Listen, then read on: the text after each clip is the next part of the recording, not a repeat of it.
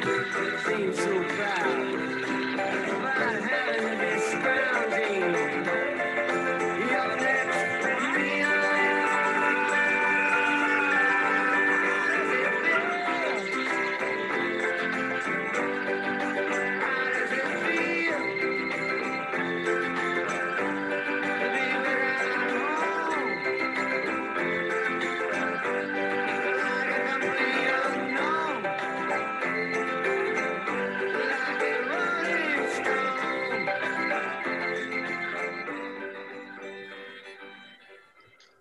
Welcome to Music Nerds Unite.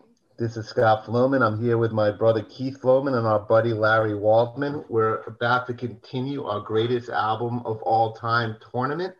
We're about to start round 2 of the 1960s, and we got a bunch of good matchups for you. Again, the seedings here are from the Best Ever Albums website, but we picked the actual albums that we're including ourselves, and again, only one album per artist. We're going to head right into the matchups. That clip is like Bob Dylan giving birth to the future of music. That's what that sounds like. Well said. Well said. Speaking of birthing a lot of stuff, we got 2 albums here. I think you could say that pretty much about every album in this bracket almost, but we'll get into each one, and we'll start with number 1, Revolver by the Beatles versus number 9, Electric Ladyland by the Jimi Hendrix Experience. Look at all the people. Ah, look at all the lovely people. Eleanor Rigby picks up the rice in a church where a wedding has been. Lives in a dream, waits at the window, wearing the face that she keeps in a jar by the door. Who is it for? All the lonely people. Where do they all come from? All the lonely people. Where do they all belong? That was Eleanor Rigby from Revolver. Again, it's going against Electric Ladyland by the Jimi Hendrix Experience.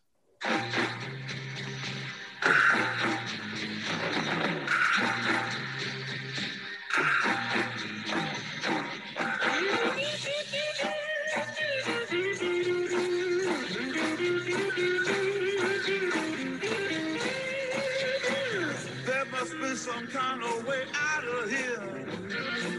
Said a joker to the thief. There's too much confusion. I can't get no relief. I like the Dylan version better. No, I'm just kidding. That was Jimmy doing All Along the Watchtower. But first we're going to talk about Revolver. Revolver is one of the Beatles' strangest and most beloved albums. This was after they discovered Bob Dylan, Eastern mysticism, and acid, and it's their most psychedelic album, with John Lennon's acid visions dominating trippy songs like I'm Only Sleeping and Tomorrow Never Knows. Even the album cover, I think done by a band friend and later John Lennon's bass player Klaus Voormann, is trippy and cool.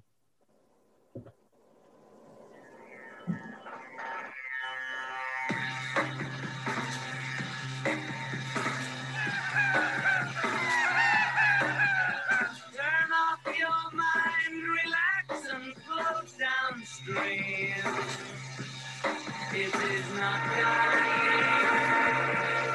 It is not dying. Lay down all thoughts, surrender to the void. It is shining. It is shining. As you can hear, Revolver has its own distinctive flavor, and it proved that when properly conceived, albums could be greater than the sum of their parts. But what great parts it had as well. We'll get Ringo out of the way first and know that he gets one of his most memorable showcases here in Yellow Submarine. essentially a catchy children's song that more than anything is a tour de force from producer George Martin. George Harrison takes on an increased role by penning 3 songs, led by the catchy, clever rocker Taxman, though interestingly enough, that's Paul, not George, who plays what's probably one of the band's most renowned guitar solos. But speaking of George guitar playing, has a guitar tone ever sounded better than on songs like Anya Burr Could Sing and She Said, She Said? Those are simply great rock songs with that distinct Lennon imprint, but Paul McCartney penned several classics as well, such as The Lonely Eleanor Rigby, which you heard in our intro, which nods to strings-laden classical music. It sounds like a classical song. On a side note, though this is clearly more a Paul song than a John song, John has claimed to have written a fair amount of the lyrics to Eleanor Rigby, which Paul disagrees with. And most people who were there seem to back up Paul's version of events. There aren't many song credit disagreements on record like that between Paul and John, but this is one song where who did what isn't 100% clear. Elsewhere, the propulsive horn push of Got to Get You Into My Life further showed off Paul's mastery of pop ornaments, and Paul also penned the feel-good pop of Good Day Sunshine and the superb ballads For No One and Here, There, and Everywhere, both of which show what a phenomenal singer he was.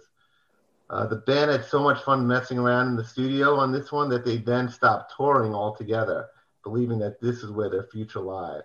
One can hardly argue with the results. The Beatles recorded several subsequent masterpieces in the studio, including their most famous album, Sgt. Pepper's, but they never made an album better than Revolver. What do you guys think of it? So a couple things. I think when I was listening to it again today for God knows how manyth time, it did strike me that every time I listen to Revolver, I pick up on something new. Like, for example, in Taxman, which, yes, probably has one of the Beatles' best guitar solos also, that I think everyone knows the reason they wrote Taxman was because they were trying to escape oppressive taxes in the UK, which eventually drove the Rolling Stones to France when they recorded Exile on Main Street as well. But the Beatles were explicit. If you hear some of like the undertones, they actually talk about 2 of the British prime ministers that are taxing them in it. So very interesting. I don't know that I ever picked up on that before. Maybe because I was watching The Crown with Cutting Out over the last couple of months. I picked up on that. And with the song that we opened with Eleanor Rigby, I've always known this, but it always strikes me that this is on a rock album by the most popular rock band on the planet, and yet it's entirely strings. It's like a classical song, like you said. I mean, I think it uses a double string quartet to do all of the instrumentation, and yet it's an unbelievably beautiful, heartbreaking song on a rock album. I would maybe dispute Scott's assertion that they've never made a better album after Revolver. I think both Scott and Keith know. I go back and forth of what my favorite Beatles album is between this, Abbey Road, Sgt. Pepper, and sometimes even... They're all ties. They're not better, though. Fair enough. But this does change rock and roll. I mean, you've got Eastern... you've got you've got sitar in it. You've got things that you've never heard on a rock album before. And again, it would be one thing if it was by an experimental band, but it wasn't. It was by the biggest band that the world had probably ever seen and potentially ever would see. And now on the touring piece, I also remember reading that part of the reason why they stopped touring is because during their last tour in the United States, the sound quality was so bad they couldn't hear each other, and so they were upset that it didn't sound as good. And particularly as their songs got deeper and more complex and more studio produced, they didn't think that they'd ever be able to do anything like they could on the road live, so they just stopped. And it's a shame because it probably would have gotten better for them, and they would have been able to replicate that, as we see in shows now all the time, and yet we've lost that. Well, I don't think it's that they sounded bad, is that they just couldn't hear themselves over all the scream girls that were going nuts over them. So yeah, good point.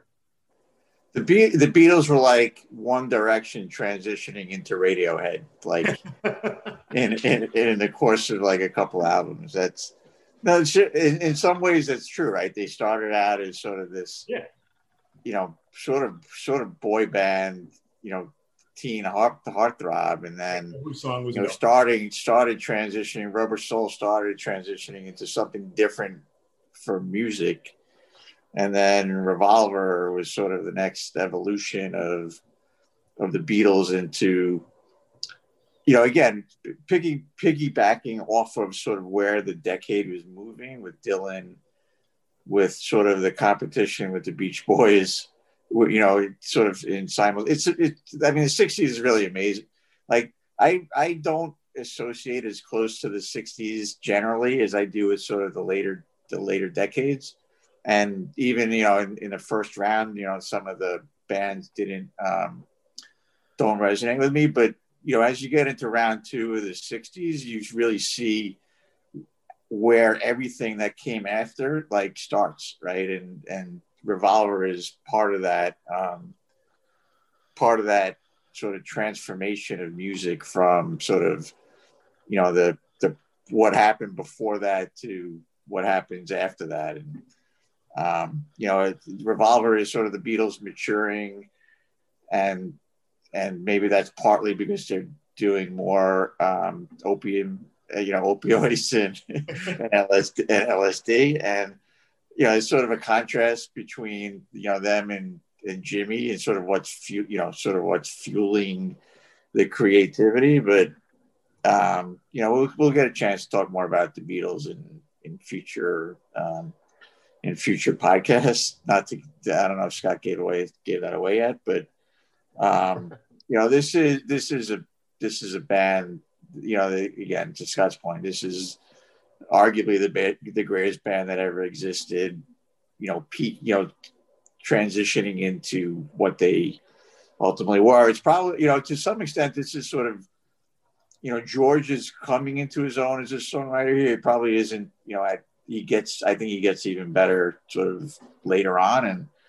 And, but, you know, that's what the Beatles are such a force, because they've got, you know, three really genius, you know, songwriters who could all, you know, play. No disrespect to the fourth guy and the fifth guy who was in the booth, who probably brings maybe more to the table than the fourth guy. But no, this is definitely one of those studio as instrument albums that we've talked about, and definitely George Martin played a major role along with engineer Geoff Emerick. So they deserve a lot of credit as well. I would say that, you know, I think Rubber Soul really started the jump in class even before Revolver. Yeah. Rubber Soul, I think, took it to the next level. Rubber Soul changes sort of the dynamics of like what albums are meant to be. Like, again, Rubber Soul and then Dylan were sort of those like transitional moments for rock to, you know, like, I think led to, right? Like, Revolver is getting deeper lyrically than what the Beatles had done before. And that's sort of where Revolver is sort of taking them. I think they took a lot of good drugs too. Nice segue into Jimmy. Yep. About Jimmy. All right. We're going to talk about Electric Ladyland now, another phenomenal album. This was the last Jimi Hendrix Experience album and the last studio album released during his lifetime. It was a sprawling double album on vinyl, though, of course, on CD. It was a single 75-minute CD. Also, Jimmy was more involved in the production process than previously. Again, this is another one of those studio's instrument albums that we've talked about, like Revolver. You know, though, of course, Jimmy's guitar playing is always front and center. Well, another interesting thing about Electric Ladyland is that it contains quite a few notable guest appearances from the likes of Steve Winwood, Jack Cassidy, Buddy Miles, Dave Mason, and Al Kooper. As previously mentioned in round one, we could have included any of the three Jimi Hendrix Experience albums. In fact, Are You Experience is probably the more obvious pick. But though Electric Ladyland is maybe the most hit or miss Experience album on a song-for-song basis, it's the most adventurous, it has the highest peaks, and it's the one where I'm most apt to discover new things, you know, even after many, many listens. I said that about prior albums like The Downward Spiral, and that's the case with Electric Ladyland as well. As for the songs, let me peek into Spotify here to take a quick look. I'll note some highlights. Let's see. And The Gods Made Love, that begins the album with a suitably far out intro, kind of serving the same purpose as EXP had for Axis. The soulful Have You Ever Been to Electric Ladyland is an obvious nod to Curtis Mayfield and the Impressions, and it's an excellent tribute, featuring maybe his best vocal performance. In fact, Jimmy was never a big fan of his vocals, but after this take, he exulted. I can sing, I can sing. So he was pretty pleased with that one. Then you have the blistering, catchy funk rock of Crosstown Traffic, which is, one of the most famous and straightforward tracks here. I mean, everyone should know that one from classic rock radio.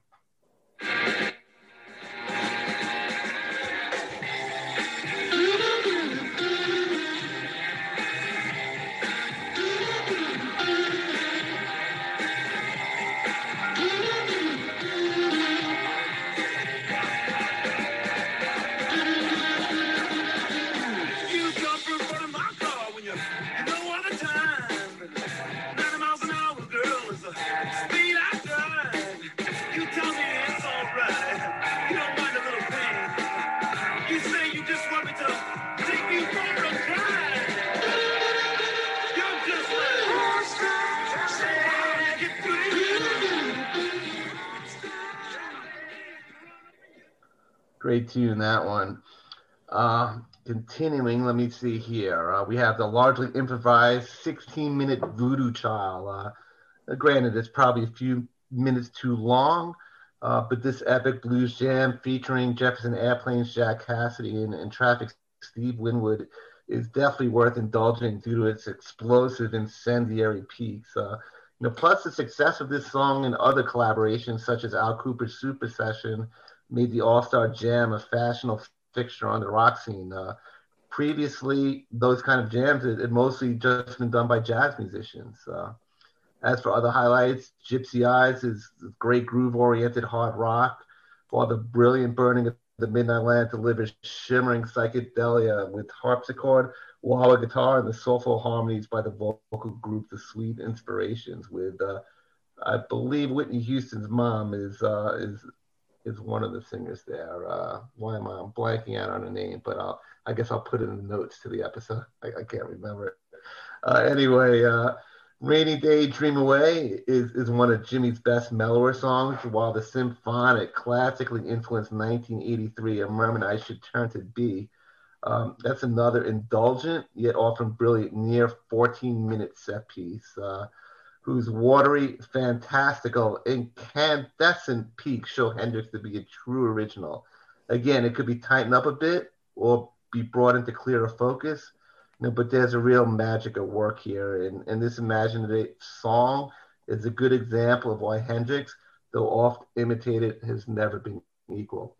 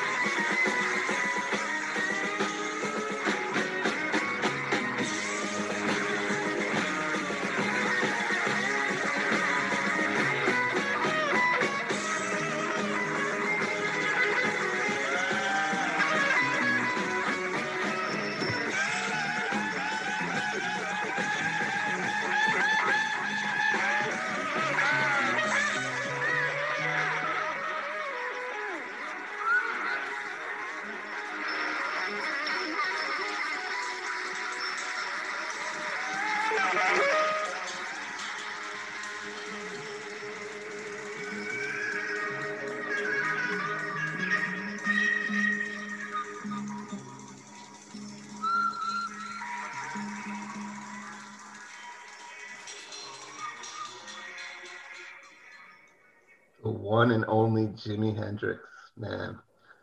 Another standout track is House Burning Down, one of Hendrix's most overtly political tracks that's also a great guitar workout. Its transition into All Along the Watchtower is simply flawless. And what about Watchtower, which you heard in the intro here? What can you say? It's just the best Bob Dylan cover song ever, and maybe the best cover song ever, period. With arguably his most famous guitar solo and one of his best vocals too. Dylan himself was so touched and impressed by this version that in subsequent concerts he played the Hendrix arrangement in tribute to Jimmy. Anyway, last but certainly not least is the ferocious hard funk of Voodoo Child. It's just another signature track that's Jimmy at his absolute heaviest. So, there's a lot of details there, maybe too much. Sorry about that. But, it's a great album. I love it. I didn't want to shortchange some of my favorite songs there. So as you can tell, it's just an amazing record. It's just not quite as amazing as Revolver, and I think these guys agree with me on that. I do agree. And it's funny, even when we started this, having listened to albums multiple times, but probably Electric Ladyland the least, I did listen to it again in preparation for this round. And yeah, even though Revolver is going to go ahead, agree with you that Electric Ladyland is probably his best and most varied and most experimental. I was saying this to Keith actually even last night, that I'm astounded in some of it how bluesy some of the tracks are, right? And how there's, even though we think of Jimmy as a guitar virtuoso and electric guitar and funk, a lot of this is still grounded in blues, and a lot of it is still grounded in him picking up that and then transforming it. Yeah, you have Merman, and you've got Voodoo Child. These long, as you said, Scott, maybe sometimes a little too long, but long jams. Some of these are really tight blues songs. And again, I think that Electric Ladyland is one that rewards frequent re-listens, maybe after a little bit of downtime and thinking beforehand, because you always pick up something new in it. And it, like a lot of these artists, unfortunately, who passed before their time, it does make you think, where was he going to go next, right? If you even trace his arc just from Are You Experienced to this, and you can see the growth and change, like what was going to happen next, And when I think about a genre of music from the 70s that I particularly love, which is funk, and you can see its beginnings in Jimmy, and you just wonder, like, what would it have been like if he was still there doing it, and where would he have taken it? So definitely worth listening to multiple times to be able to pick up on some of these nuances. You do get a little bit of a taste with the band The Gypsies album, yes, which was his subsequent live album, yeah, with another band. I mentioned Buddy Miles guested on this. He was in Band of Gypsies as well, along with his army buddy, Buddy Cox on bass. They were different. They were more funk, definitely, and they were going in that direction, like Funkadelic, maybe. But yeah, you don't know. There's all these rumors, and he was gonna meet up with Miles Davis and do something. So it's one of those what ifs, right? Yeah. Who knows?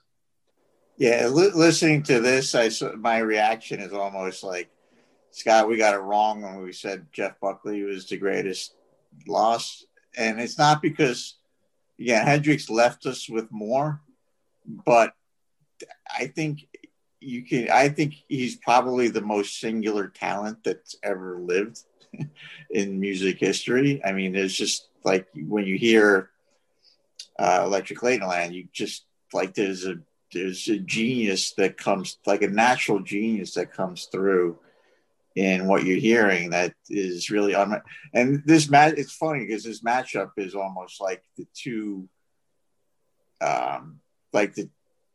you've got on one hand the greatest like individual talent that's ever lived, and on the other hand you've got the greatest collective talent that's ever lived, and they're matched up against each other. And really, I don't like, if you look down the lists or across there's nothing that really compares to that in terms of like individual talent and collective talent in a group. Like Electric Ladyland plays like almost like a live improvisational album, right? Where Revolver is, these songs that are expertly crafted, and it's almost like, Jimmy's like, all right, let's do this, and just, starts riffing, and the band's playing with him, and and this magical stuff comes out. And again, it is sort of like the linchpins to the album are the sort of the big pieces, right? Voodoo Child and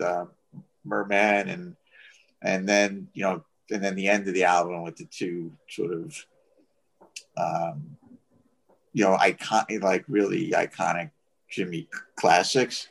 But when you listen to the whole thing, it's sort of you're experiencing a Jimmy live Jimmy live riffing and you're there. The Revolver is more like this trippy album, and there's drugs underlying both of them, and Electric Ladyland feels more like the alcohol fueled version of the drug induced musical sort of experience over time.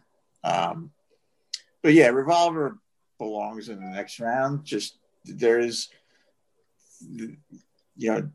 Electric Ladyland is just it is a great overall listen, and you do get a sense of loss in terms of what Jimmy left on the table when he died. Well said all around. Just want to add Mitch Mitchell's one of my all-time favorite drummers. I think he's great on this album. It only has 3 radio tracks, like you said, Crosstown Traffic, Watchtower, and Voodoo Child. So most of this album is unfamiliar to the public at large unless you listen to this album, which I think makes me even more glad that we picked it as a Jimmy album. And that's one of the things about Revolver too. Like Revolver is not the radio track Beatles album, right? I mean, you of course you have the Beatles hits from you have the radio hits from Revolver, but top to bottom, it's more than half are not the more familiar Beatles songs for sure. I mean, it's hard to call anything a deep track by the Beatles, but these songs aren't on the Red album. They're not on the Blue album. They're not on the the number 1 collection. So, and they're not making top. They're just not the ones that you immediately recognize as the general public's going to immediately recognize unless you're the Beatles historian. Yeah, and then along the Watchtower was Jimmy's only top 20 hit in the U.S., so technically he was a one-hit wonder. All right, the next matchup is King Crimson, the number 5 seed within the core of the Crimson King, and Bob Dylan, the number 4 seed with Highway 61 Revisited. Won't you come see me, Clean Jane?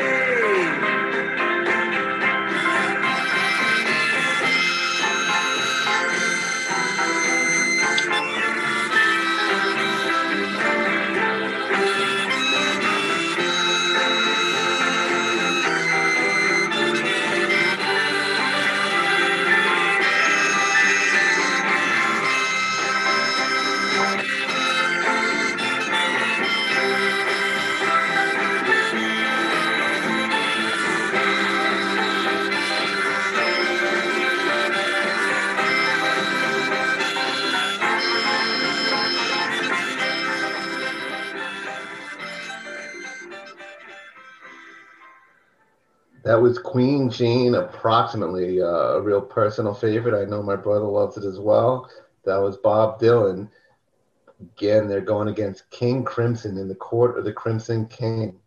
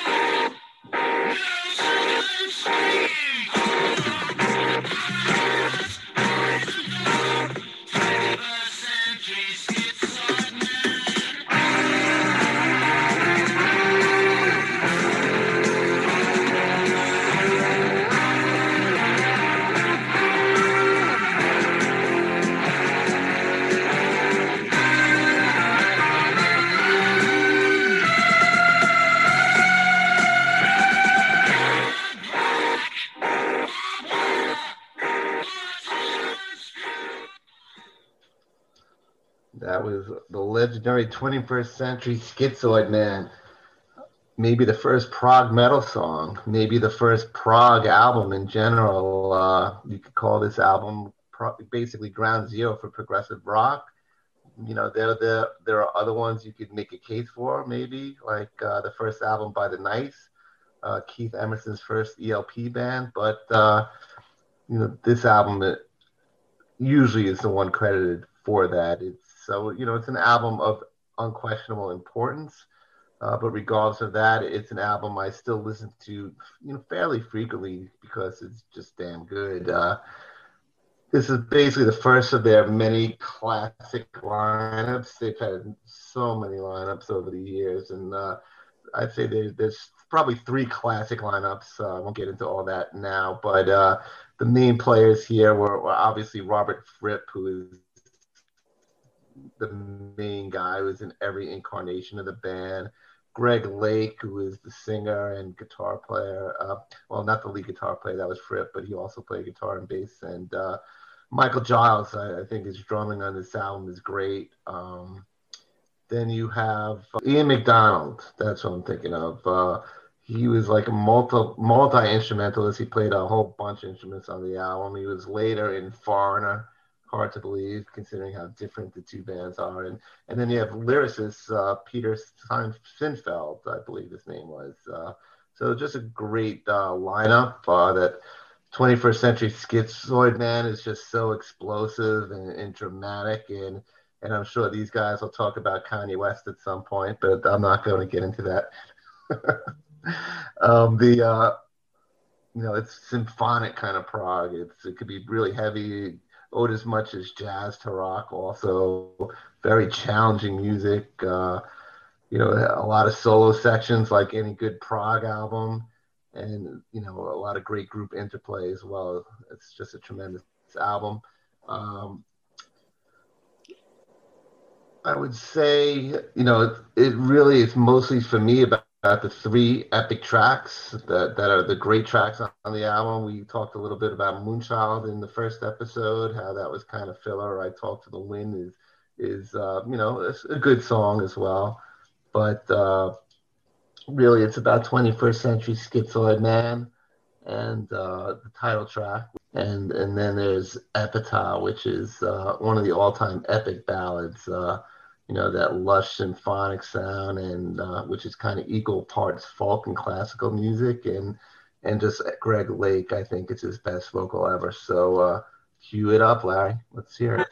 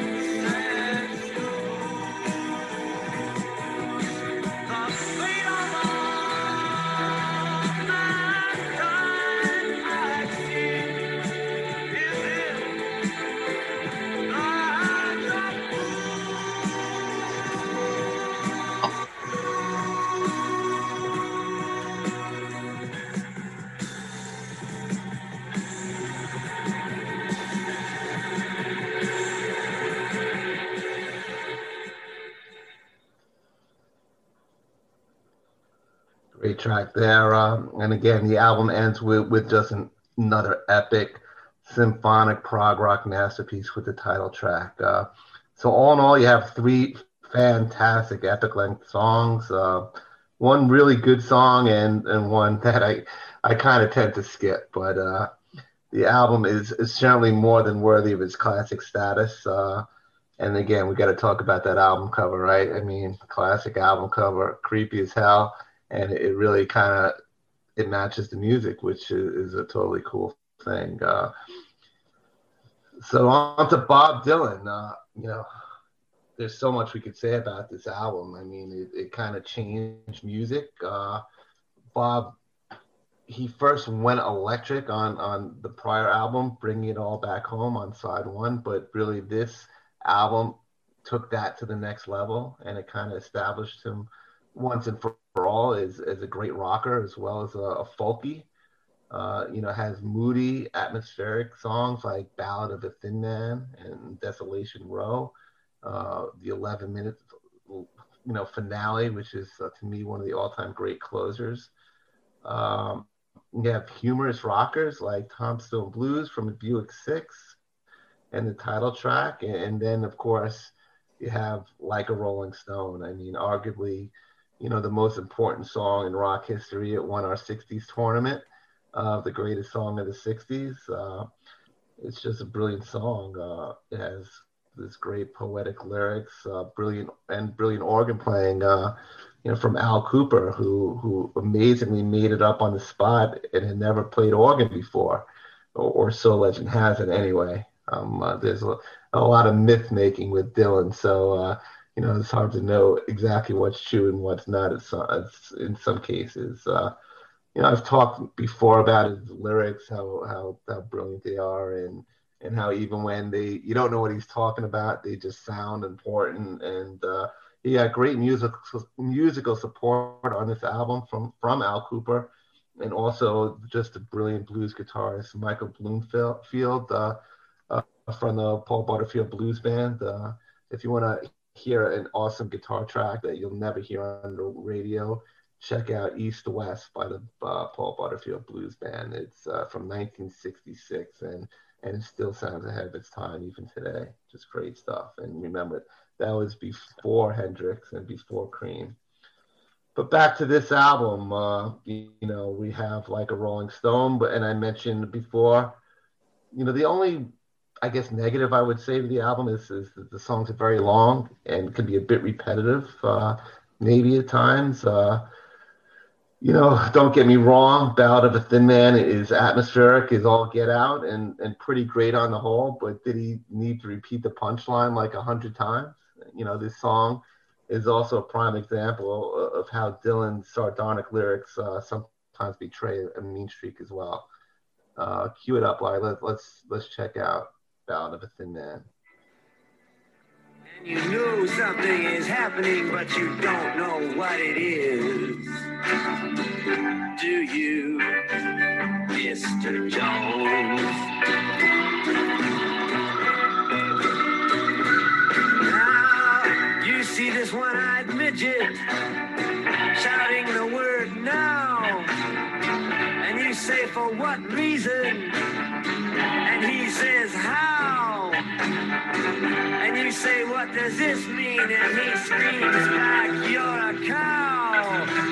Give me some milk or else go home. And you know something's happening, but you don't know what it is.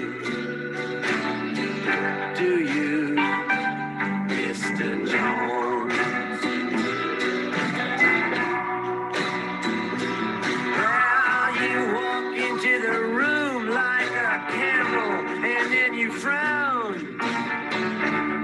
Your eyes in your pocket and your nose on the ground. There ought to be a law against you coming around. You should be made to wear earphones. 'Cause something is happening and you don't know what it is. Do you, Mr. Jones? Another thing about Dylan is, you know, no one had ever heard a voice like that on the radio before, right? I mean, a lot of people don't think he's much of a singer. I personally like his voice because it kind of, the emotion, gets through to me. But I know there are plenty of people who don't get Dylan, who don't like, think he can't sing. And so, but that was groundbreaking in its own way, right? I mean, the fact that this guy got on the radio and like a Rolling Stone was a number 2 hit, and another barrier broken down was, it's a 6-minute song. It was a huge hit. Before that, songs all had to be edited down to 2-3 minutes. So that kind of changed things right there. Just those 2 things alone. So, the importance of this album really can't be overstated. It's kind of pretty much influenced almost anything that's happened since, either directly or indirectly. But for me, I had this as the winner. There's other great songs, melodic ballads, like It Takes a Lot to Laugh, It Takes a Train to Cry, Queen Jane Approximately, which I raved about in the intro, just like Tom Thumb Blues. So it's just a lot of great stuff here. And another cool album cover, just Dylan looking cool. He probably never looked cooler. So very much a contrast to what you see on King Crimson, but kind of iconic in its own way. So I voted for Bob Dylan, but I love both albums. I've been outvoted in this case, so Keith and Larry, tell me why In the Court of the Crimson King should move forward. For me, 61 Revisited is a great album. I think I mentioned in the first rant, it's not my favorite Dylan album. That's probably Blood on the Tracks. I think Dylan's vocals in Blood on the Tracks are better. Speaking of, his vocals being an acquired taste. And look, I think Dylan's lyricism, his like sardonic, biting wit, it's probably unequaled, right? If you really listen to it, but there's just something about this, the vocals and the songs that yes, I appreciate them, but I don't love it as much as I love In the Court of the Crimson King, which, as you mentioned, is like the progenitor of prog rock. Like, I mean, this was it. Like, you never heard anything like this before.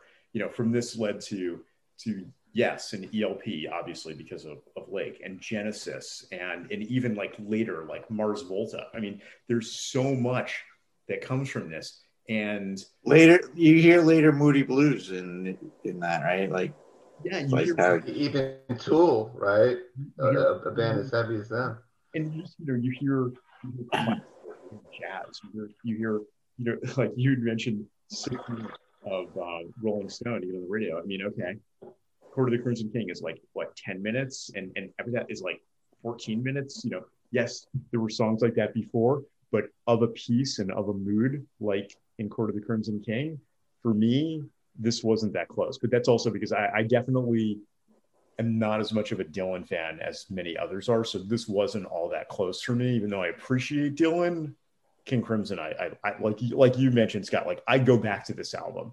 Highway 61, yeah.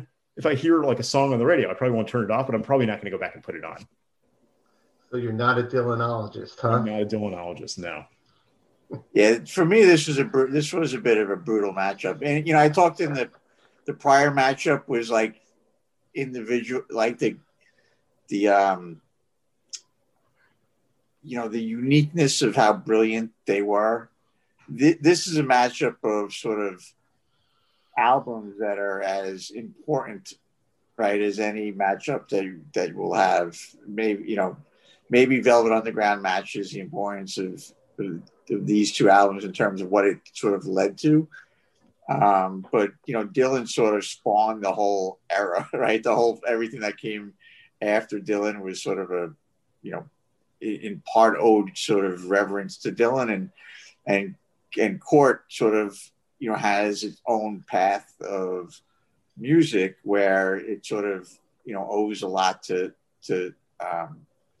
Court, and a lot of the music that I like heavier, like a lot of the metal like genres owe a lot to King Crimson, and like there's prog rock, but then there's sort of all the evolutions that led from that. And to me, there's sort of a cool aspect of like looking back at stuff that's 50 years old, and and seeing sort of what it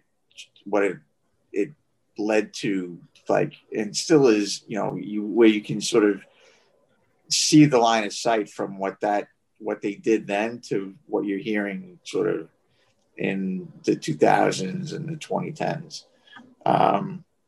Dylan is sort of unique, right? You have to commit, like, part of what makes Dylan, so first, right, both Court has 21st Century Schizoid Man, which became like part of hip hop lore through Kanye, and Dylan almost invented the diss track, right? So both, you could almost say he invented rap too with Subterranean Homesick. Yeah. So I mean, like, he's like, so they're both sort of, have very modern, aspects. Dylan musically is more dated, right? It came first. You need to commit to, because part of Dylan is the lyrics, right? And you need to commit to listening to the lyrics, which you don't have to do with a lot of music. Is not about sort of what they're telling you. And Dylan is sort of, you have to commit to get the full experience. You have to listen to, you have to understand what he's saying. So, like, musically, Court is sort of a more compelling, I think. And again, I go back and forth in part.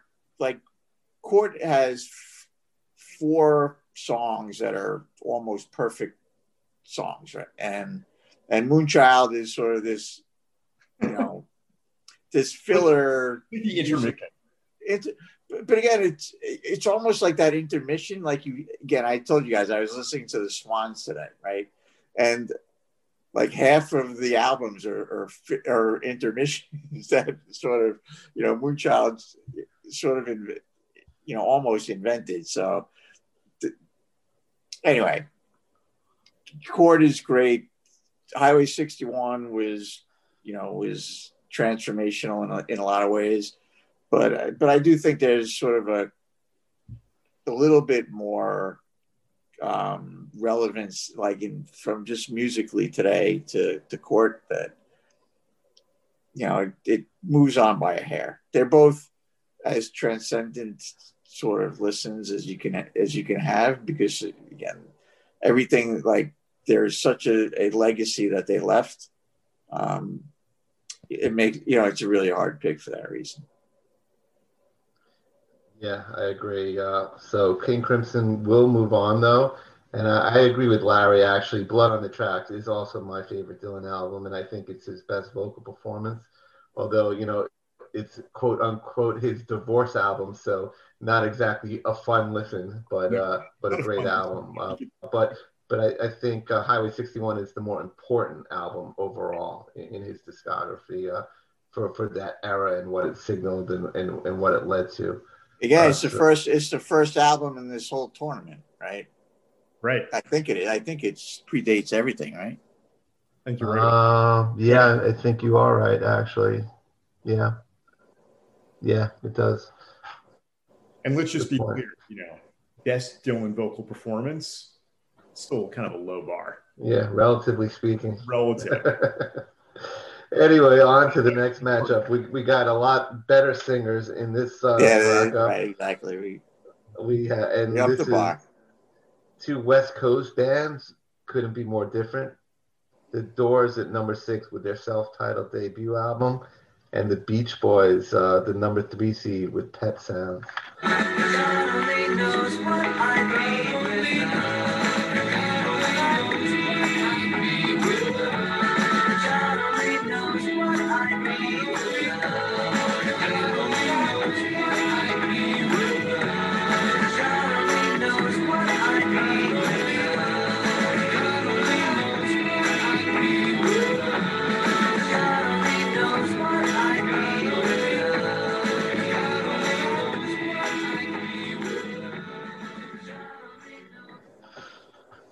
That was the Beach Boys, God Only Knows.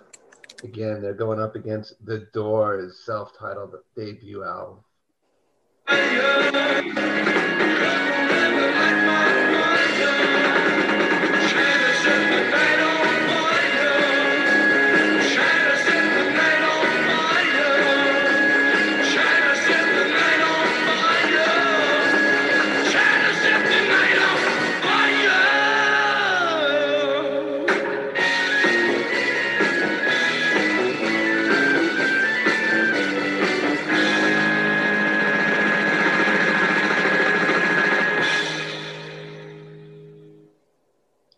classic. That was Light My Fire. It's pretty funny to think that Girl We Couldn't Get Much Higher was considered so controversial back then that Ed Sullivan insisted they don't play it. They not sing that part, which they then promised they wouldn't, and they did anyway, and they were banned from the show. Contrast that from the Nine Inch Nails song we played in the last episode. Standards have changed a little bit. Yeah, exactly. Anyway, I spoke quite a bit about the Doors in prior episodes. They were just a great band with that unique chemistry. The keyboards, obviously very prominent, which made them stand out. Jim Morrison, just like the ultimate rock god, and just so charismatic and kind of crazy also, but also kind of underrated as a singer.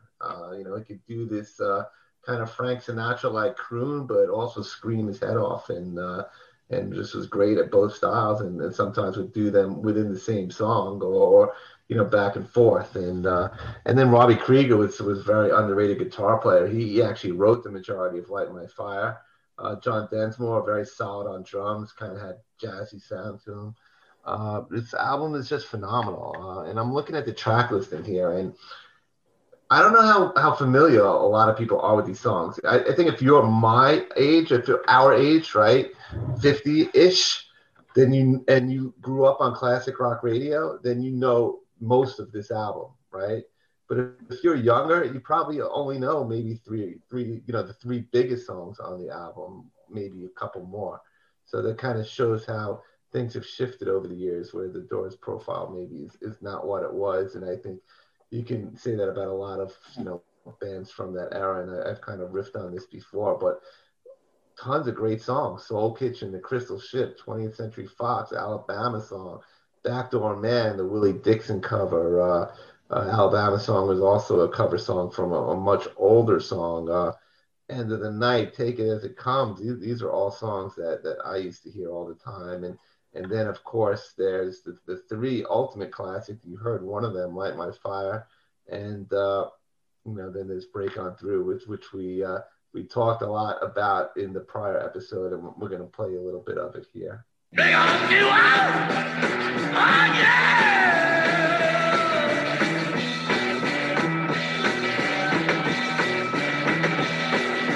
Main Street, week to week, day to day, hour to hour, day straight, deep and wide. Bring on you to the other side. Bring on you to the other side. Bring on you, bring on you, bring on you, bring on you.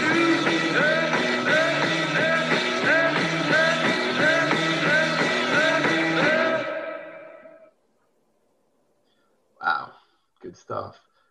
Another interesting thing is, She Gets, that part, she gets, that's supposed to be She Gets High, but they didn't want to play it, Yeah, I learned that through my listening through my Tidal app, that She Gets High. Yeah, more recent versions of the song have kind of, because they actually record it like that and kind of cut it out. So more recent version of the song, you can actually hear how it was originally intended. But I don't know I don't know which I like better. She Gets. Yeah, I kind of like the original because I'm just used to it, Yeah, I think the unknown, right? The unknown. She gets what? Yeah. What does she get? Yeah. I don't know what she gets. Yeah, She gets sometimes high. it's best to leave it to the imagination. Absolutely. Sometimes. So that was the opener, and then we're going to talk about the closer, the end. I think if there's one word that best describes the Doors, it's atmospheric. I mean, they really could conjure an atmosphere, and the end is just apocalyptic, and it was, a lot of people remember it from Apocalypse Now, where it was used so memorably. So we're gonna play a little bit of that right now as well. Or from my fraternity's Hell Night, but Apocalypse Now. Yes, back to Hell Night. Same idea. Sorry to open these old wounds again.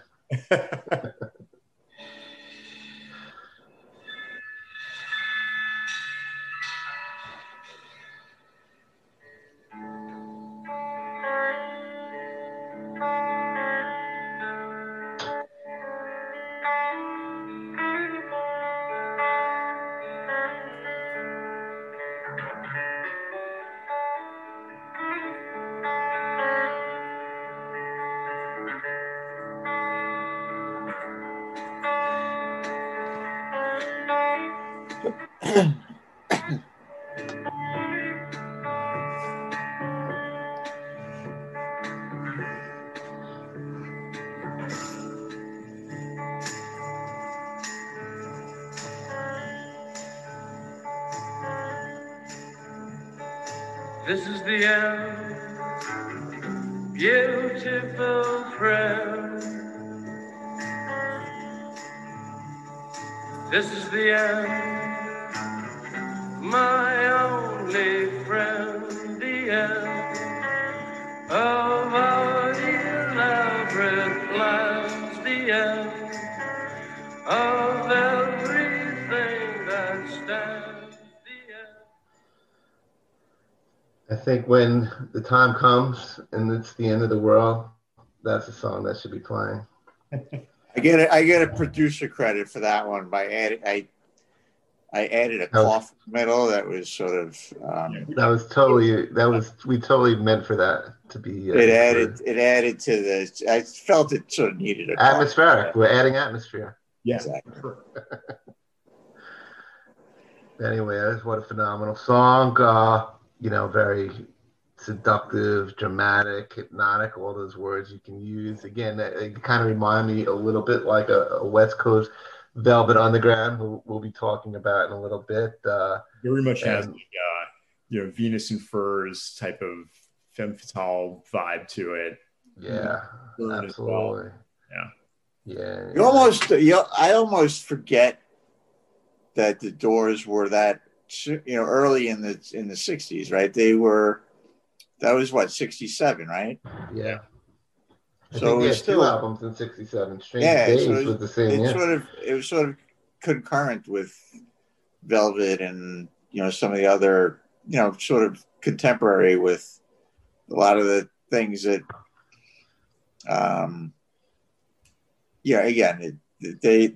their influences is pretty obvious, but when you think back to 1960, to the time period, it was pretty unique.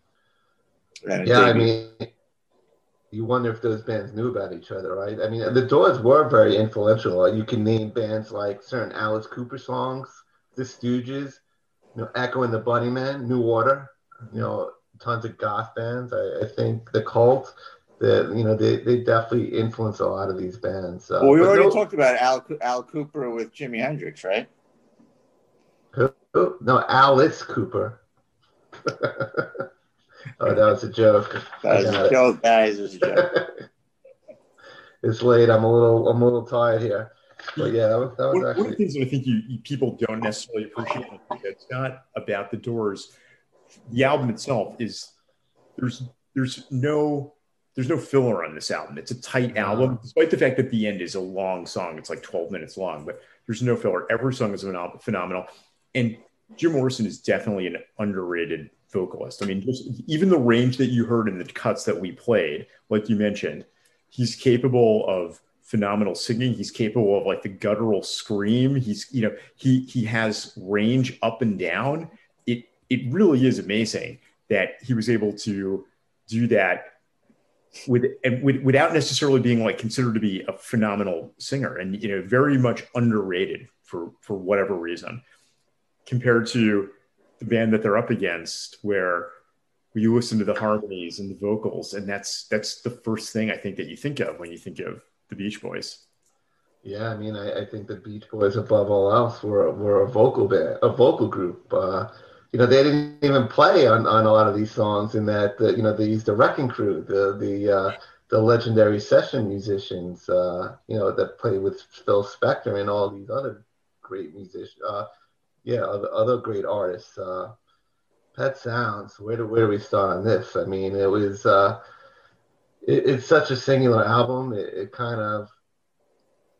It was, the Beach Boys were known as this fun surf group, right? And which wasn't entirely accurate, but that was their rep. And this was, with help from lyricist Tony Asher, it was a much more introverted, personal album. He talked about, his quest for love and acceptance, and topics such as loneliness and longing and alienation, and the difficulty of growing up, and So it was a far cry from those perfect summers and the Surfer Studs and the Hot Rods that he had sung about, previously. They, what was it? Teenage Symphonies to God is this phrase that always comes up to me. How Brian described it, and listen to God Only Knows. That clip we just played. I mean, that's what it sounds like. I mean, it really does. And their vocals were second to none. I will put them up against any group in the history of rock and roll. Brian Wilson was the primary singer on this album, which he hadn't really been before. At times he was, but this album he is definitely the dominant definitely the dominant lead vocalist. He does a great job. The harmonies are great. Mike Love obviously chimes in with some leads as well, like in Sloop John B. Carl Wilson with one of the all-time great lead vocals on God Only Knows. He was the most soulful singer in the band and a great singer in his own right. Paul McCartney, I think, called God Only Knows the best song ever written. And as I think we mentioned previously, how the Beatles were spurred on by this album to create Sgt. Pepper's and their future masterpieces. And there was always that competition between the two, which kind of drove Brian Wilson crazy, literally trying to top this album and compete with the Beatles. The Beatles heard the Beach Boys play this before Revolver came out, and it actually influenced Revolver too. Oh wow, I didn't even know that. And Pet Sounds was influenced because they heard Rubber Soul and were like, right. we need to step up our game as well. So it is pretty fucking phenomenal. Exactly. It's a whole it goes from Dylan to Rubber Soul it's a whole healthy competition in it. Although it wasn't healthy for Brian because he was one guy competing with three guys, so not easy on his part.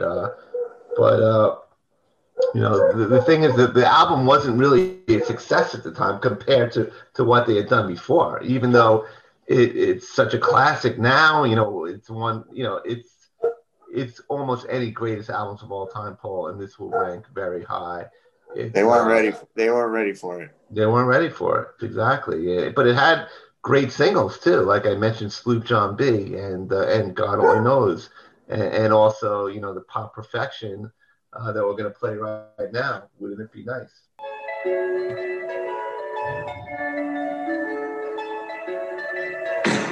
Wouldn't it be nice if we were older and we wouldn't have to wait so long? And wouldn't it be nice to live together in the kind of world where we belong? No, it's gonna make it that much better when we can say goodnight and stay together.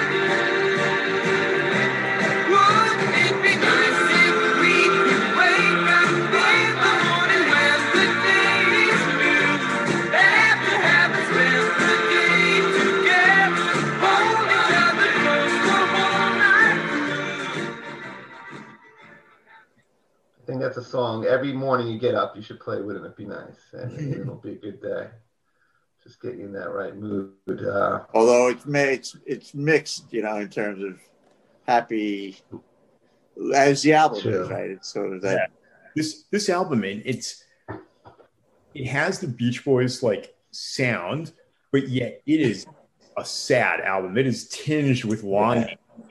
Be nice. God Only Knows. You Still Believe in Me. I Know There's an Answer. Sloop Jumpy. All of them are tinged with this like longing and sadness and desire for something that's not there or just out of reach. And that's what makes it so genius, is that, if you just listen to Wouldn't It Be Nice, it's super poppy and sunny and great. And there's this sadness underneath it about not being able to be together.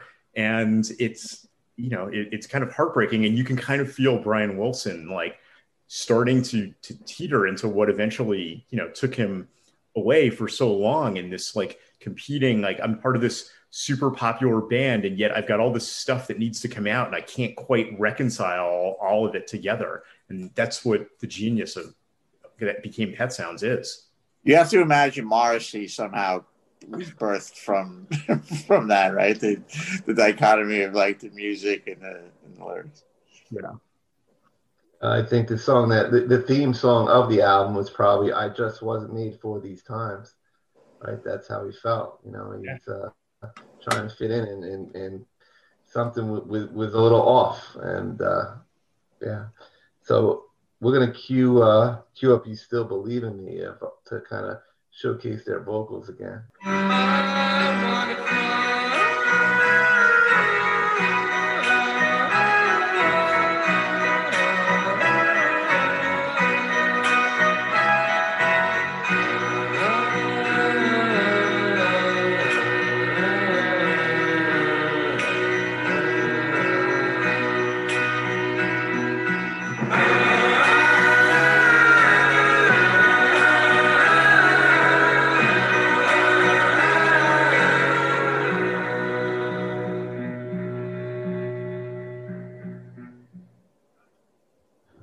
Again, the Beach Boys just had incomparable vocals, and this is just a great album. It's one of those albums, right? It has, again, spectacular individual songs, like we talked about with other albums, like OK Computer, but it's really was conceived and is meant to be listened to as a whole. Even though The Doors is spectacular from start to finish, I don't think it has that whole, album world unto itself kind of feel that Pet Sounds does. I don't think emotionally you connect to the album quite as much. So for those reasons, I think Pet Sounds is the clear winner here, and I think it's it's a contender to take the whole tournament. So what do you guys want to add? You nailed it. Like, Pet Sounds is an album, and we talked about the emotional depth beneath it. The Doors is phenomenal, but The Doors is a collection of singles, and they're all awesome singles. And again, even the album tracks are amazing, but it doesn't have the sound. It doesn't have the competition that they had with the Beatles, spurring both of them to greater heights going on. I mean, the Doors are probably in competition with, the entire world, but that's just because that's who the Doors are. You know who they were actually in competition with? With Love, who we talked about in that one. They were both on Elektra Records. They were both from the West Coast. And you got to listen to some of their other stuff. It's definitely a lot heavier than Forever Changes. So just an FYI. The Doors, they almost get punished like today, because there was an ominousness to the Doors and a darkness to the Doors that in its time, probably, I'm guessing it was more menacing right at the end. The way it sounds at the time was different than it feels today, because it's just not that many. It just doesn't have the same in context of what came after it, but then you realize what it meant at the time and sort of what it led to. To me, the end is sort of where the Doors are different. Made it. That was their differentiating sort of song. Break On Through was in some ways, their intro to the Doors, but the end is sort of this, haunting, sort of sprawling song that did lead to a lot of other stuff. And again, it was 1967. It was, there was a uniqueness to it. And, I mentioned in the other, when talking about Creedence, how Fogerty was, in front of his bandmates, and it stands out. Like, Morrison belongs way in front of like, nobody's going to say, Jim, maybe you should step back in the cover. Because the central theme of the album is that Jim is just this monstrous sort of figure. I'm looking at the cover, and his head is bigger than the entire body. The other three, exactly, the other guys. So, but nobody said, it fits. It fits the Doors. But the other guys were really good too. They were great. Great chemistry. They were great. They added a lot behind Jim, but yeah, it's almost like the experience with Jimi Hendrix, right? Like, you have great musicians behind them, but there's a front man who's clearly is the show. but Pet Sounds is sort of this album that it's a cohesive, and to Larry's point, right? It's on the surface, it's sort of a continuation of the Beach Boys, but underneath, it's just dark. It's much darker and more depressing, and it is sort of it's part of the evolution of music, right? And the Beach Boys too. Like there is a continuum of the Beach Boys from '66 to music today. That it's not necessarily one to one, but there are influences that you see, that you can sort of hear in certain pockets of alternative music, of pop music, that sort of start, in some ways, Pet Sounds was a pivot point for album rock. All right, so that's it for this matchup. The Doors, again, another phenomenal album, but this one was clear cut to us. Pet Sounds is moving on, which brings us to our last matchup of round two. Two favorites of ours, Van Morrison, the number 7 seed with Astral Weeks, versus the Velvet Underground at the number 2 seed, the Velvet Underground and Nico. I'm pointing a finger at me. There you go, there you go. Stand in the sun, darling, with your arms behind you and your eyes before. There you go. Taking care of your boy. I see him now, he's got clean clothes, putting on his little red shoes. I see him now, he's got clean clothes, I'm putting on his little red shoes. I'm pointing a finger at me.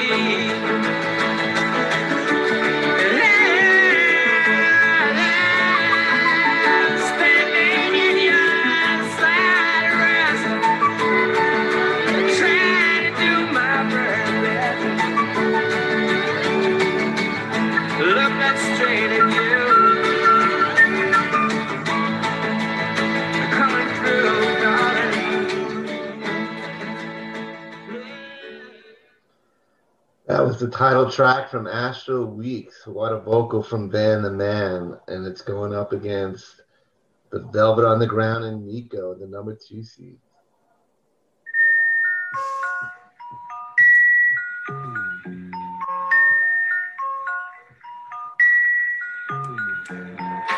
Sunday morning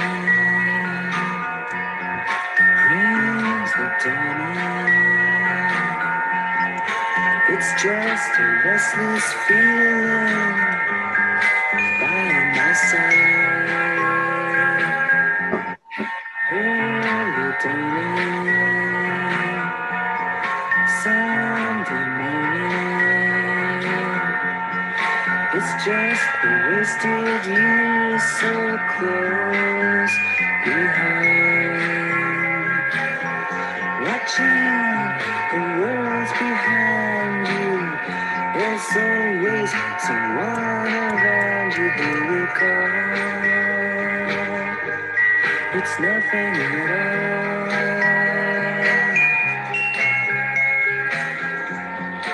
Sunday morning, and I'm falling. I got a feeling I don't want to know.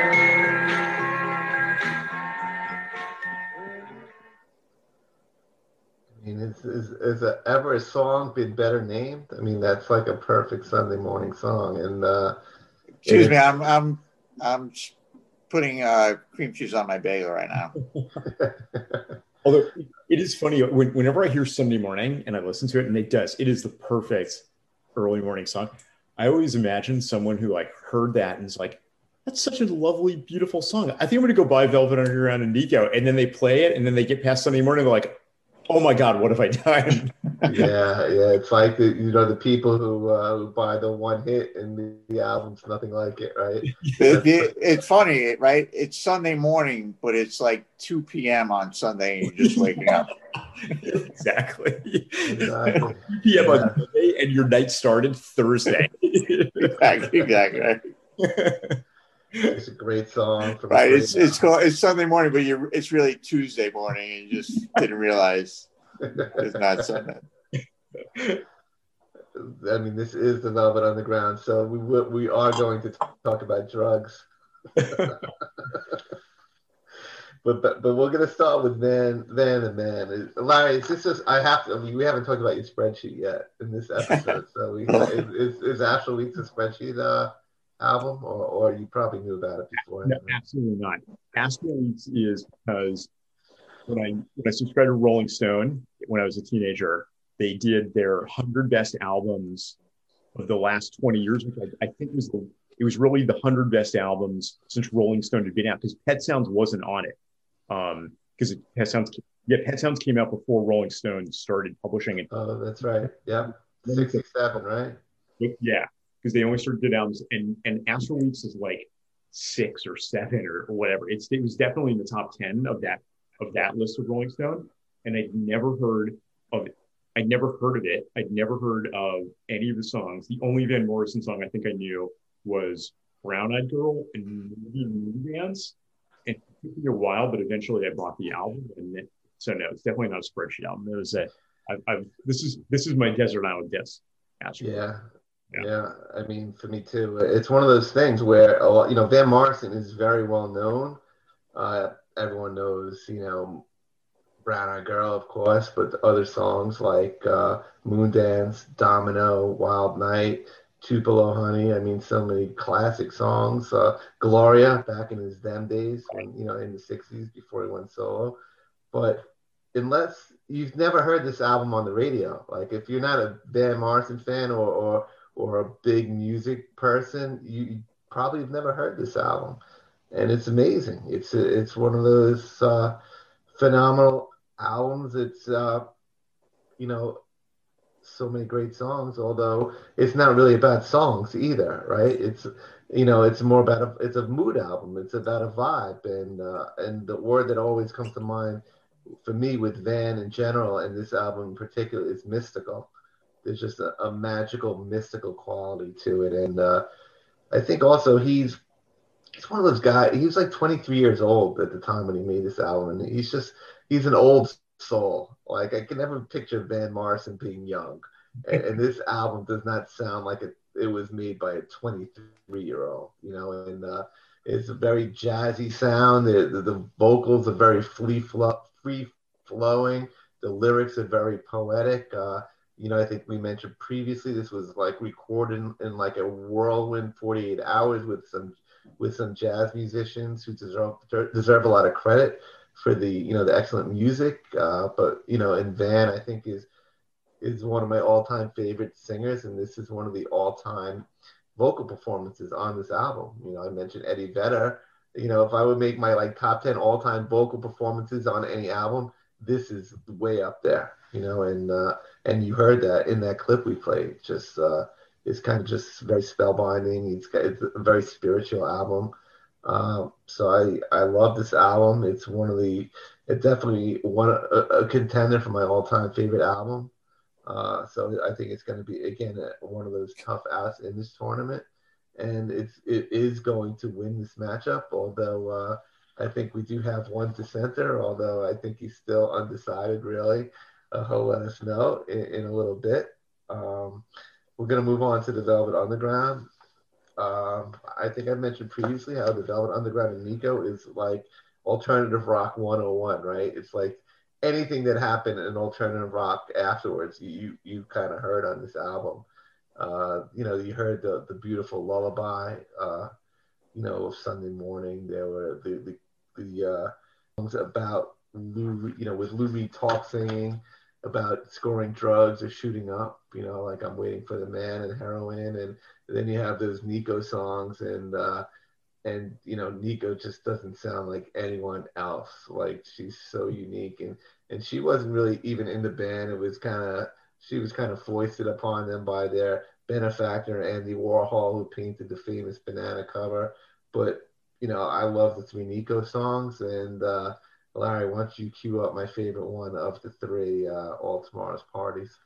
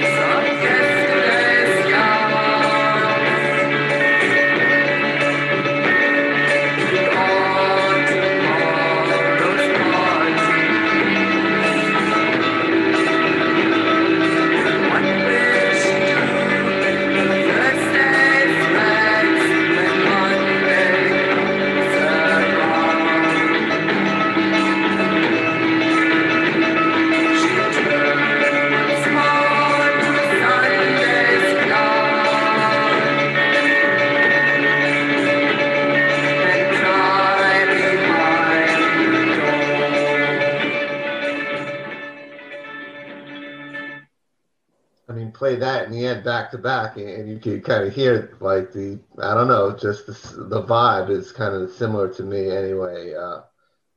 I agree. I was thinking what the end and Velvet, there's sort of a parallel there, and in very again, their influences are somewhat branch off from there, but there's definitely some similarity there.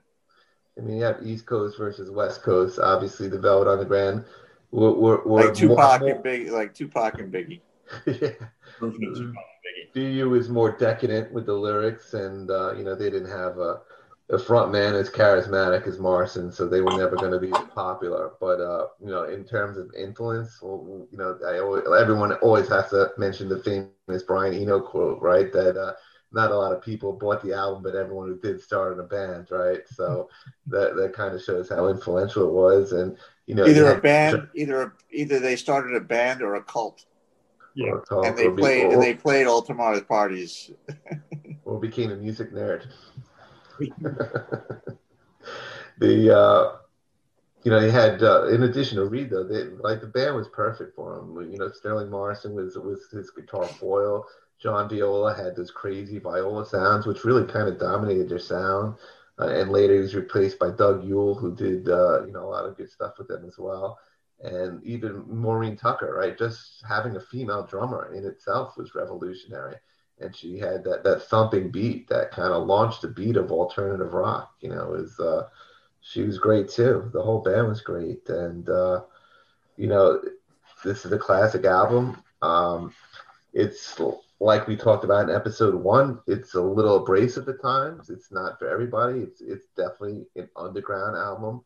Like listen to Venus and Furs or the last 2 songs, and you make clear a room if it's not an audience that's ready for that kind of not this room, but this room, but if it's filled with ears less attuned to some more experimental stuff, for sure.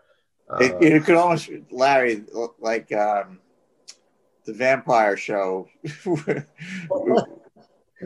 It's like a soundtrack for like a mockumentary. Yeah. For vampires or something. In the shadows. Yeah, for sure. But you touched on Nico's vocals, which is just another ridiculously unique thing about this song. Like Nico's vocals are so bizarre. It's almost like you had to you couldn't invent that. Like you had to find somebody to be able to do that. Like nobody said, oh, let's just have somebody be our lead singer for a couple of tracks and sound like that. Like right. And she's a model. And there were all these various like relationships going on or non-relationships going on between all of them, and you couldn't have put all this stuff together in any other way and come up with anything other than what the Velvet Underground and Deco eventually became, which is, like you said, it was like the forerunner of alternative, and in some cases a little forerunner of punk. It's experimental, it's dark. That's why Sunday Morning is such a bizarre opener to this album, because nothing else on this album sounds anything remotely close to that. No. Nico almost sounds like she was concocted in a lab, and like she almost sounds like an alien, like almost inhuman. And how do you sound? Yet there's something very cool about her voice, to me anyway. Well, you can't imagine. She sounds like 100 people together, right? Like she doesn't sound like one. And we talk about goth, right? That's a very goth sound. Like you could draw a line from this to The Cure or any number of bands. Yeah. It's almost like she was auto-tuned before there was auto-tune. Like it's her there's something about her vocal. It's just so otherworldly.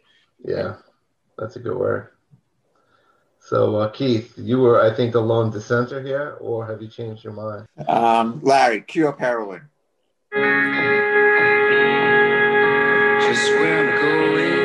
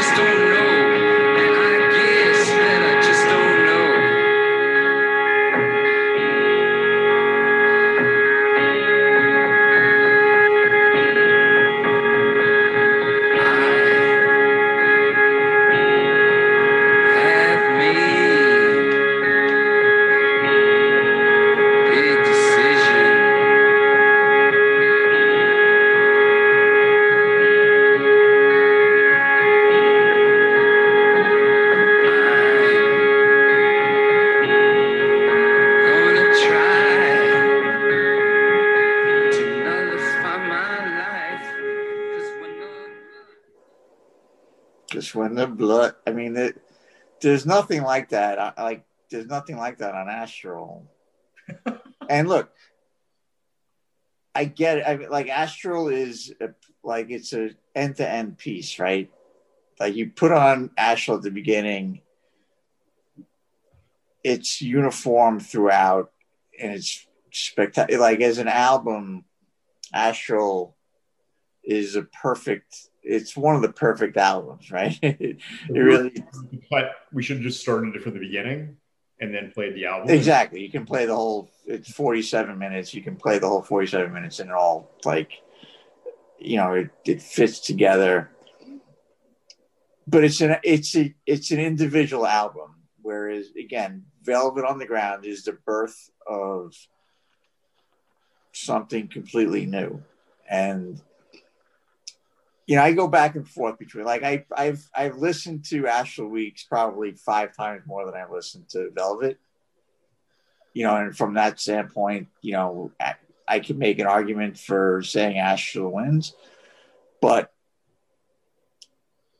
Velvet was just such there's an importance to it that blows away Astral, right? Like you take Astral out of the picture, and the future of music isn't much different. And whereas you take Velvet out of the picture, and who knows what the hell we have ahead of us. And a lot of it was great. A lot of that what came out from Velvet was needed and great. And so again, from a track standpoint, there are great songs, right? There are great, literally, like Sunday Morning, I'm Waiting for the Man, Venus and Furs, Run, Run, Run. Like, you go All Tomorrow's Parties, Heroin, there she goes again. I mean, I'll Be Your Mirror. It's an incredible album. And the combination of song, like the songscape, with just how just groundbreaking it was, to me, like, edges it a little bit over Ashley Weeks, even though Ashley Weeks is probably the better overall, listen, and the one you'd go to more. But I'm sure you guys agree. Like there is a difference in sort of, where each album sits and why, and where they. For sure. If you, I'm sorry, go ahead. The toughest matchup, like out of all of the round two for the 60s, it was by far the toughest. But I think out of all the round two for all of the decades that we do, this was the toughest one for me. I mean, because like I said, Astral's my desert island disc. So far. So far. No, I think but I think even looking ahead, it'll be interesting to see if I come to regret saying that. But Velvet is one of my probably top 10 favorite albums too. This is a really, really tough one. And yeah, there are totally different sides of the spectrum of music. There are totally different vibes, totally different moods that you need to be in. Astral has this unique jazzy riff sound where literally you can tell that Van Morrison came up with these songs, brought in a bunch of unbelievable jazz and rock musicians, and was like, all right, I'm going to play a couple of chords and just keep up and do what you got to do. And they did magic over like 3 recordings. It's like, there's a little bit of a, like, Electric Ladyland is similar in that, right? There's Jimmy like leading these other band of great, musicians in sort of, this jazzy, funky way. And Van Morrison is doing the same thing, just with his voice, as the lead. And I think you could say, if you can criticize the album, and I've some people I've kind of argued about this, and they would say that there's no songs on the album, right? Astral Weeks, it's not song based. No. I would say that's not true. There are songs, there are great songs, but it is kind of like you said, it's more a vibe record. It's not about the songwriting so much as the performances and what they captured, while vibing and jamming and kind of just working these things out. It's but like it's one of those lightning in a bottle albums from a guy who I think has a ton of other great albums, but none quite, at this level. It's like what we said about OK Computer with Radiohead for me anyway. So, and I've never done Heroin, but I don't think I need to. I could just kind of listen to Lou Reed talk about it. You kind of feel like, I mean, I've never done it, but he captures it, even without having done it. Like, it's pretty amazing, how they did that. And that's probably the signature song on an album filled with signature songs. And it is a great album, and it's a tough out, but we're getting down to the nitty gritty here, and only the best of the best are surviving. I do believe that belongs in that conversation. Personally, Larry and I prefer Astral Weeks. It's just an album we love more. It means more to us, but all due respect to the Velvet Underground. And that pretty much concludes this episode. We tried something a little new this episode. We kind of added music clips, within the commentary. I tried something myself as well. I think in doing the clips, I kind of tried to script it out a little bit more, which I did for the first 2 matchups, but I abandoned it after those 2 because it was taking way too long. So, we're like Van Morrison and Astral Weeks. We're just vamping here, we're figuring it out. So anyway, we're gonna conclude this episode by talking about who won these matchups and who's going to be in round 3. So to recap, Revolver from the Beatles beat Electric Ladyland from Jimi Hendrix. That was a number 1 over a number 9. Number 5 in the Court of the Crimson King beat Bob Dylan, Highway 61 Revisited, as I was outvoted. However, we were unanimous that the Beach Boys, the number 3 seed Pet Sounds, would beat number 6 seed The Doors' self-titled debut, which is nevertheless a classic album. And then we have Astral Weeks, Larry and I outvoting Keith to beat Velvet Underground and Nico, the number 2 seed. So we will have Revolver versus In the Court of the Crimson King and Pet Sounds versus Astral Weeks. Have a good night, guys. It's been a lot of fun, and we'll see you all soon as we hit the 70s. Sounds good.